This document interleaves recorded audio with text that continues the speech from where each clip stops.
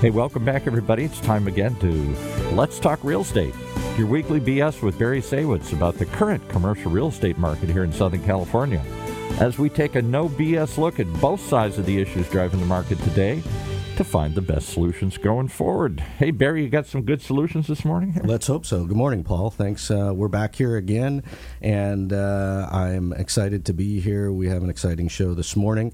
For our viewers and our listeners out there, I'm sporting my post-COVID beard. My razor broke, and I've been lazy, so we're going to talk some real estate, but before we do, today's shout-out I want to give to the Los Angeles Rams. Good job, fellas. They are moving on. Let's hope we see them here back in a month or so for the Super Bowl. Let's get to it. I am Barry Saywitz, president of the Saywitz Company and managing partner of Barry Saywitz Properties. And if it's one thing that I've learned in my 30-plus years in real estate, it's to look at both sides of the equation and try and come up with the best solutions in real estate. And today is no different. With me today, my guest, Bill Shopoff, CEO of Shopoff Realty Investments. Bill, welcome to the show. Thank you, Barry. So thanks for coming on. You are a longtime resident of Orange County and have been in the real estate environment, both here in Southern California and elsewhere, for a long, long time. I guess I have a lot of things I want to talk to you about today, but first thing I want to talk about is over time. I mean, you've been here a long time. You've seen a lot of growth in Orange County and throughout Southern California over the years. How has Orange County evolved as an economy and as a place to do real estate and build things over the course of the last 10 or 20 years? Yeah, I've been here a little over 2 decades and probably started working here about 25 years ago or so. This is a pretty dynamic market, and I think over that time, it's maybe if you go back beyond 20 years ago, this was kind of a secondary marketplace to Los Angeles, and it's now evolved into very much a world-class marketplace in and of its own. I mean, it's certainly maybe started as a bedroom community to L.A., but actually I think it's actually the other way. Now there's more jobs here, more people commute into Orange County every day than go from Orange County to Los Angeles. So it's taken a pretty big shift over time. Yeah, and I find that the dynamics of the economy here are very diverse. You have tech, you have healthcare, you have real estate, you have tourism, and so there's a lot of reasons to want to be located as a company in Orange County, and as a result of that, people need housing and offices and warehouses to house their businesses. Well, on top of all the great business opportunities here, I think there's a lot of people who perceive the lifestyle here versus in our neighboring communities to be quite good. So when my friends come down from L.A., they're always questioning why they don't move their families and their businesses down here. So we think we've got a pretty special place here in Orange County. Yeah, no question. And so if we fast forward a little bit, let's go back to the beginning of COVID over the last 18 to 24 months. How has the real estate development side of your business been affected from the beginning of COVID to today in terms of slowing things down or making it more difficult to get projects off the ground? Well, I think initially when COVID started to become reality, and then I recall I was actually doing a training with a new employee the day the governor decided to shut the state down back in March of 2020. And it shut things down. I mean, we sent everybody home within like 2 days. We were fortunately pretty well geared up to work remote, even though we weren't. We were generally office workers. We adapted to the work part pretty quickly, but business really took a slam. Our business with our home builders essentially stopped in midstream. We had probably a half a dozen land sales that were geared up to close. Those all stopped, and just the financing went away. And then we focused really on what I would call defense. What are we going to do to make sure people pay rent? I started talking to my asset management team and questioning what's going to happen, and we were trying to forecast it. And the reality is that the worst did not occur. I think our worst month we collected 86% of our scheduled rent roll, and that was in April, and by August we were back to collecting over 100% of our rent roll, getting the back rents that we'd lost from from April to July. So grateful for that. And then pretty quickly, I would say, so we shut down in May. By, even late April, we'd already figured out how to do project approvals by Zoom with various planning commissions and city councils. I think we got one of the first planning commission approvals on a project over Zoom, and then the builders came back, and they came back with a pretty big force, and we had a pretty robust year. Had one of our better years in 2020. I think we had 12 closings in December. Everybody trying to get everything done at the end of the year, and sold some land for some record prices. So I was very pleased with where it was, and it geared us up for what was really a great 2021 for us. Yeah, and now going forward into 2022, I guess I'll ask the question I've asked other folks that have been on the show. How does it look? I mean, I feel like, and it sounds like, everybody's back. They're sort of past the I'm going to die from COVID kind of mentality, and people have to get on with their lives and their businesses and try and move forward. The businesses are having to figure out how to adapt to the new world. Are we going to be hybrid? Are we going to be back in the office? Seen quite a bit of stats recently. Office leasing is up kind of across the country. We actually just took a new lease space. Our lease was up the end of last month, and we took a new space. We'll be moving here the end of January, and we took about the same amount of space, but differently configured to try to accommodate getting some people back in the office. Yeah. And so you do a lot of different things in terms of the investment side of the business and the development side. You're in the apartment market, you're in the industrial world, office, retail, really all facets of it. So I want to break it down a little bit. First, we'll talk about the apartment sector. I know you have the project, the One Uptown Newport. Did I get that right? I always mix it up, but yep, One Uptown Newport is it's at our project Uptown Newport Village. We have 458 units over there. We're most recent numbers probably 97-ish, 98% occupied. And that project's really what I would consider to be at the high end in terms of quality of project, certainly a much newer project, and then in terms of the rents that you're getting there. We're probably getting amongst the highest rents in Orange County, possibly some of the stuff at Fashion Island, maybe doing a little bit better on whole dollar rents, but I think on rents per square foot, I think we're leading the marketplace currently. Yeah, and for those of our viewers and listeners out there in terms of where this is, it's on Jamboree, and I'll call it MacArthur, but basically on the gateway into Newport Beach from Irvine. And that corridor really, with the new development that's going on there from the university, from Hoag Hospital, with the new hotel, with your development there, really is become sort of a main thoroughfare for business and for retail and all of it. Well, certainly the UCI new medical complex, it's a $1.3 billion complex with 2,500 jobs, essentially across the street from us. Certainly isn't going to hurt our ability to stay occupied. In adjacent to the One Uptown project we also have 30 condos, and in fact we just recently sold 3 of those condos to doctors at the UCI facility. Yeah, congratulations. So, yeah, and I think that it's just a testament to what's going on in that particular area, the growth of the university and just in the airport area in general. Yeah. So in terms of apartment rents in general, I think the general theme that we've talked about on other shows is really rents sort of, I want to say, through the roof. I mean, it's really been a very difficult market if you're a renter in terms of trying to find opportunities and then find it at a reasonable price. We kind of moved rent rates modestly throughout COVID because we were in lease up. We got to lease up in, I think in September, October, we did a 10% rent rate bump across the board. So, in more in some units. It's been pretty remarkable how well that market has done. And I think what I would say is unique is I've never experienced in my life where both the rental market and the for sale markets were as robust as they were at the same time. Yeah. Typically you see one or the other ebb or flow a little bit, and we're seeing, the for sale market, equally robust. And I'm curious as to your thoughts, but to me, it's really just an issue of supply and demand. The housing market is very tight. There's very limited number of opportunities. So some people are renting. Some people just don't want to own. They think the market may bust or peak out, so they continue to rent. And there's just not enough housing out there that's good housing for people to be able to choose from. Look, it's extremely difficult to get new housing approved in Orange County or anywhere else in California. It's a very bureaucratic process.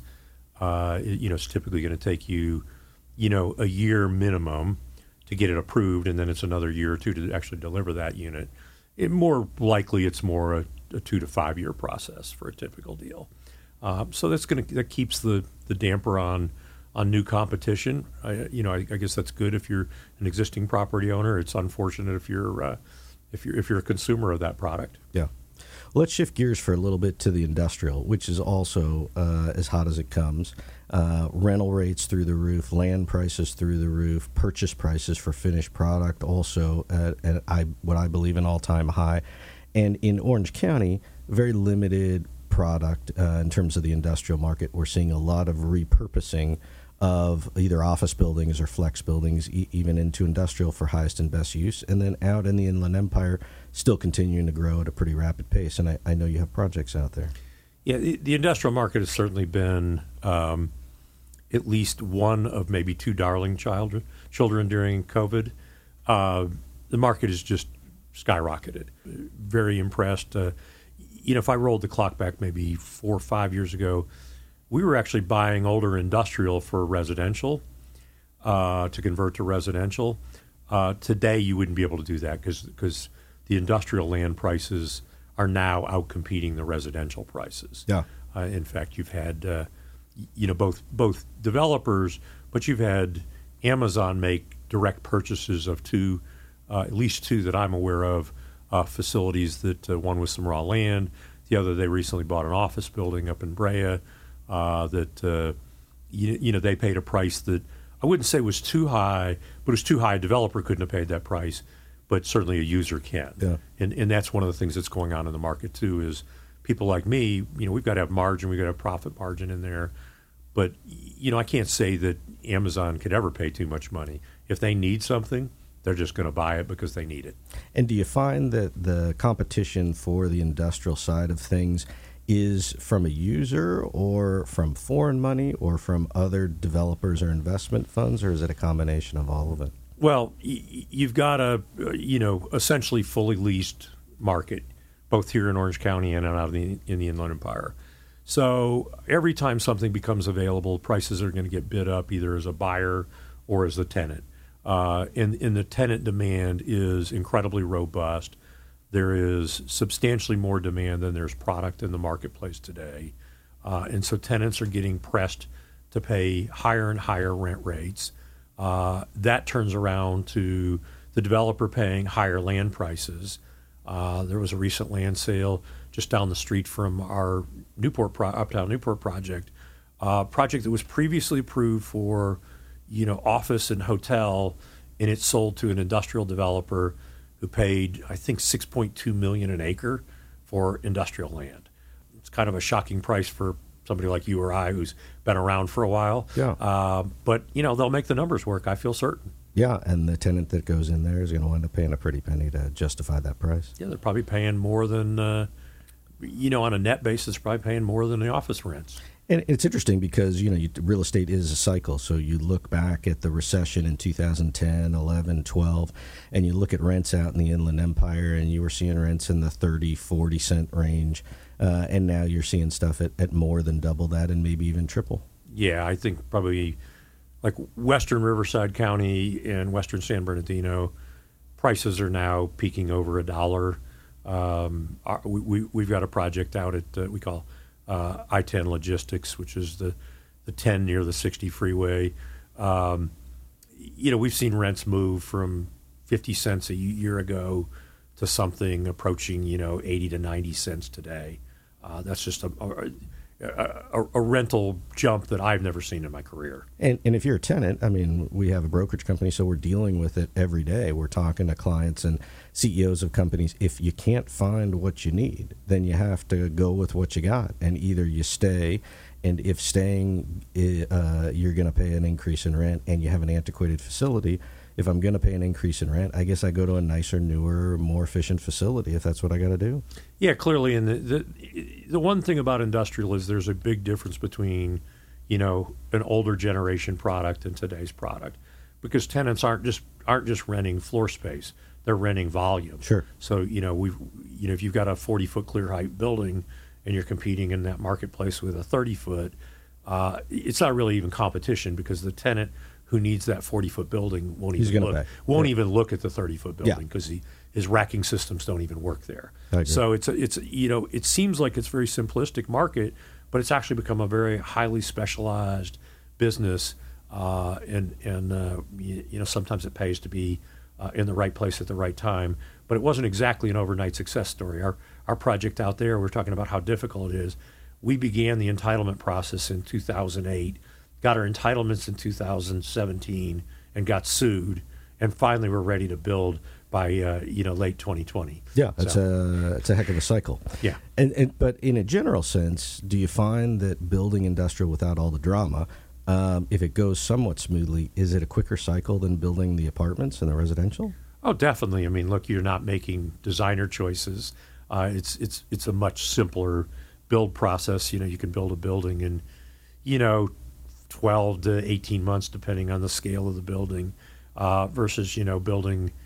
Even garden apartments today are going to take 18 months. If you're building, wrapper podium, that's probably more 24 to 30 month build cycle. And you've got to go through a longer lease up. I mean, if you've got a tenant, your lease up's a day. Right. I mean, we've got 1.8 million square feet in 2 buildings, and those will, be occupied, in single days, not going over a 12-month lease up period. And assuming you do your job well, you get a credit tenant, then your risk of somebody not paying or falling down is hopefully not so much. Yes, pretty much zero. And if it does, then you fill it with another tenant right now. Sure, it's a great time. It'll change. All markets will ebb and flow, but right now it's a great time to be in the space. And do you find that the markets outside of Southern California are benefiting from the fact that the market here is so hot, whether that's a Phoenix or a Vegas or a Texas? Yeah, I mean, we are seeing some spillover. I think some of it's spillover where people are being priced out of California. But a lot of it is just the local market demand, is that with e-commerce, you're just having to get supplies and products closer to the consumer. So these buildings are being built all over the country. And so some of that spillover, if you look at a Phoenix market, we just acquired some land outside of Phoenix in Buckeye, and we think that's a great marketplace for us, looking for more over there. But I don't really think of it as that tenant is coming from California by and large. Some, but most of it's just people who need to be in that marketplace. Yeah. So let's talk about repurposing land while we're talking about it. I know you recently made an acquisition in Fountain Valley. You bought some, I'll call long-time agricultural land. Tell us about that project and what you have planned for that. Yeah, we've done several of those. So we just bought a 18.5 acre piece on Euclid, right across from the Mile Square Park. So great local amenity, neighboring amenity. It's been historically ag land. The city rezoned it to residential and is contemplating a higher density. We'll wait and see what the city's plans are, but we have residential planned for it. We'll wait a little bit to see where the city comes out in what type of densities they want as to how we organize our project. But we're very bullish on it. We love the submarket. Fountain Valley is an extremely desirable place where you've had people who've lived there for generations, and the ability to provide some new housing in that marketplace is very exciting for our firm. Yeah, well, and I'm assuming by the time you get your stuff going, they'll finish the 405, and it'll be smooth sailing. Let's hope. Yeah, that should be done. And we've got another project up in Fullerton where we actually bought kind of a decrepit retail center, and we're doing the same thing, and we're converting that largely to residential. We'll demo most of the center, keep a little bit of it, relocate some of the tenants, and downsize the size of the retail and add about 100. I think we're adding about 150 homes into that marketplace that definitely need them. And do you find that the projects that you're bidding on, that you're looking at buying, that your competition is other people that are looking at repurposing the asset, or are they just looking at it? Because I'd assume that you have the capacity to pay a premium over what the existing asset is worth in place if you're going to repurpose it versus somebody who just buy it as a retail center or an industrial building. Yeah, I think we generally see that we got to pay a little bit more than what it would be worth just as a straight retail deal. Generally, the seller's got some idea. The retail deal we bought in Fullerton, the seller had prepped it for this. He had some cancellation and reconstruction clauses in his leases that helped us. So it definitely allowed us to pay up a little bit. I don't know whether we probably paid a 5 or 10% premium, but there were other people looking to do what we were doing that we were competing with. So look, there's a lot of investment capital in the marketplace today.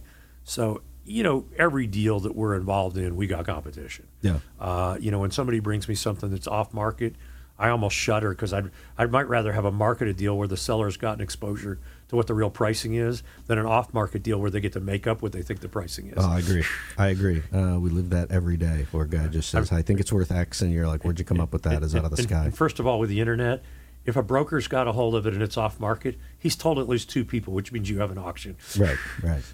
No, I agree. So on the retail side of things, certainly that was hit. I'm going to say retail and office were certainly hit the hardest with COVID, and retail is sort of taking a new form in terms of coming back and recovering. How do you see that sector going forward? Well, I think good quality retail is here to stay.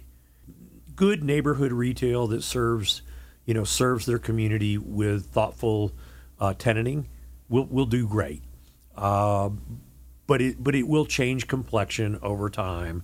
It's going to change the tenant base will change, and I think it will be reinventing itself for a while. I think where retail really is challenged is regional malls that that's a world of the haves and the have-nots. Yeah. The great regional malls, look, the Fashion Islands of the world, they're going to do fine.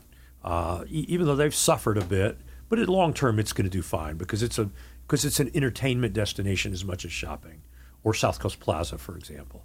But I think some of the others, they're going to get hit, and they will find a new life. I think they'll kind of wind down and then find something else to do, whether that's residential, industrial. We've seen a number of people buy some malls for both of those uses. And we're currently working on several of those. We bought we bought up in Santa Barbara. We bought a Nordstrom store that was on the end of the Paseo Nuevo Mall. And what will you do with that? We'll turn that our objective is primarily creative office and a little bit of retail, and then we have some up in Northern California, and we're looking at those for primarily residential. Gotcha. So. And so, what do you, for our viewers and listeners out there, what keeps you up at night in terms of concerns going forward with the economy and the real estate market? Is it supply chain? Is it interest rates? Is it stock market volatility? Is it the government? Is it any of that? Probably all of that. And then I'll add inflation to that. I think the big mystery question today. I think you and I are pretty much contemporaries, Barry. That I remember my father worked for a Fortune 500 company, and I remember him having to ask the government to change prices on products. That there were price controls, and that's not something that most people have a great memory of. I think it's going to be transitory. I think the supply chain gets fixed and things settle down. But if it doesn't, and this thing continues, then I would say bets are off or bets are different. Interest rates, appear to be, certainly the Fed has foreshadowed an upward tick in rates. I think that the market can clearly take that. Will that change cap rates a lot or a little? I'm thinking a little. There's still a lot of money chasing yield, and real estate provides a great place for that. So, and I think the other thing of why real estate's going to do well, certainly the stock market's done well, which has moved, the denominator for pension funds. is the bigger the base is, the more they've got to put into real estate. But they're also all trying to still increase their allocation to real assets, to alternatives. And so I think real estate has become, over our careers, very institutionalized. There's still a lot of it controlled by, private investors. But the margin where pricings change is at the margin is being driven a lot by the institutionalization of real estate, both through REITs and through pension and endowments. Yeah, and I think we've talked about on other shows, the people who are in it for the long haul, the individual investor, the investment group, you buy something today, 10, 20, 30 years from now, it should look like a good deal regardless of the ups and downs of the markets. The interesting side of it is the investment side, where you're buying and you're getting a yield and then you're flipping it. You've got to be very conscious about where the market's moving for sure. Yeah, look, for the better part of my 30 years, although I own assets that I have owned for a very long time and will continue to own, a lot of our core business has been a trading business. A lot of our partners are, IRR, short-term multiple driven, and so that's driven the evolution of my business. Like I said, I separately invest for the long term, but you have to be careful if you're looking at this as with a short horizon. Yeah. Because things will change. I mean, look, the market, the stock market will go up one day, it'll go down the other. I don't even candidly look at the market on a daily basis. I kind of look weekly. I look at the interest. I look at where the 10-year is. But I try to look at my world as having a longer runway, and hence I try to not be distracted by what's going on day to day, and in looking at good trends in real estate. But I think what I'm hearing from you is kind of what we heard from a number of other guests is 2022 still on the uptick. There's still opportunities out there, still a way for people who are smart and creative to make money in real estate. We're extremely bullish for 2022. We will capture some. We will harvest some profits, but we will also redeploy a significant amount of capital this year into new opportunities. Both here in Southern California, got a little bit of business in Northern California, but we're also in neighboring states. We're in Colorado, Las Vegas, Reno, Phoenix markets, and we're very bullish about kind of the Western United States. Well, good. It sounds like you're active, and certainly wish you continued success for you and your company going forward into 2022. And as always, I appreciate your insight and chatting with you, and appreciate you coming on the show. For everybody here, I want to thank Paul, our announcer, the whole team at OC Talk Radio, our producer, Sophia. We will see you next week here on Let's Talk Real Estate. Again, I'm Barry Saywitz, president of the Saywitz Company. Thanks for tuning in, and we'll see you again. Thank you, Barry.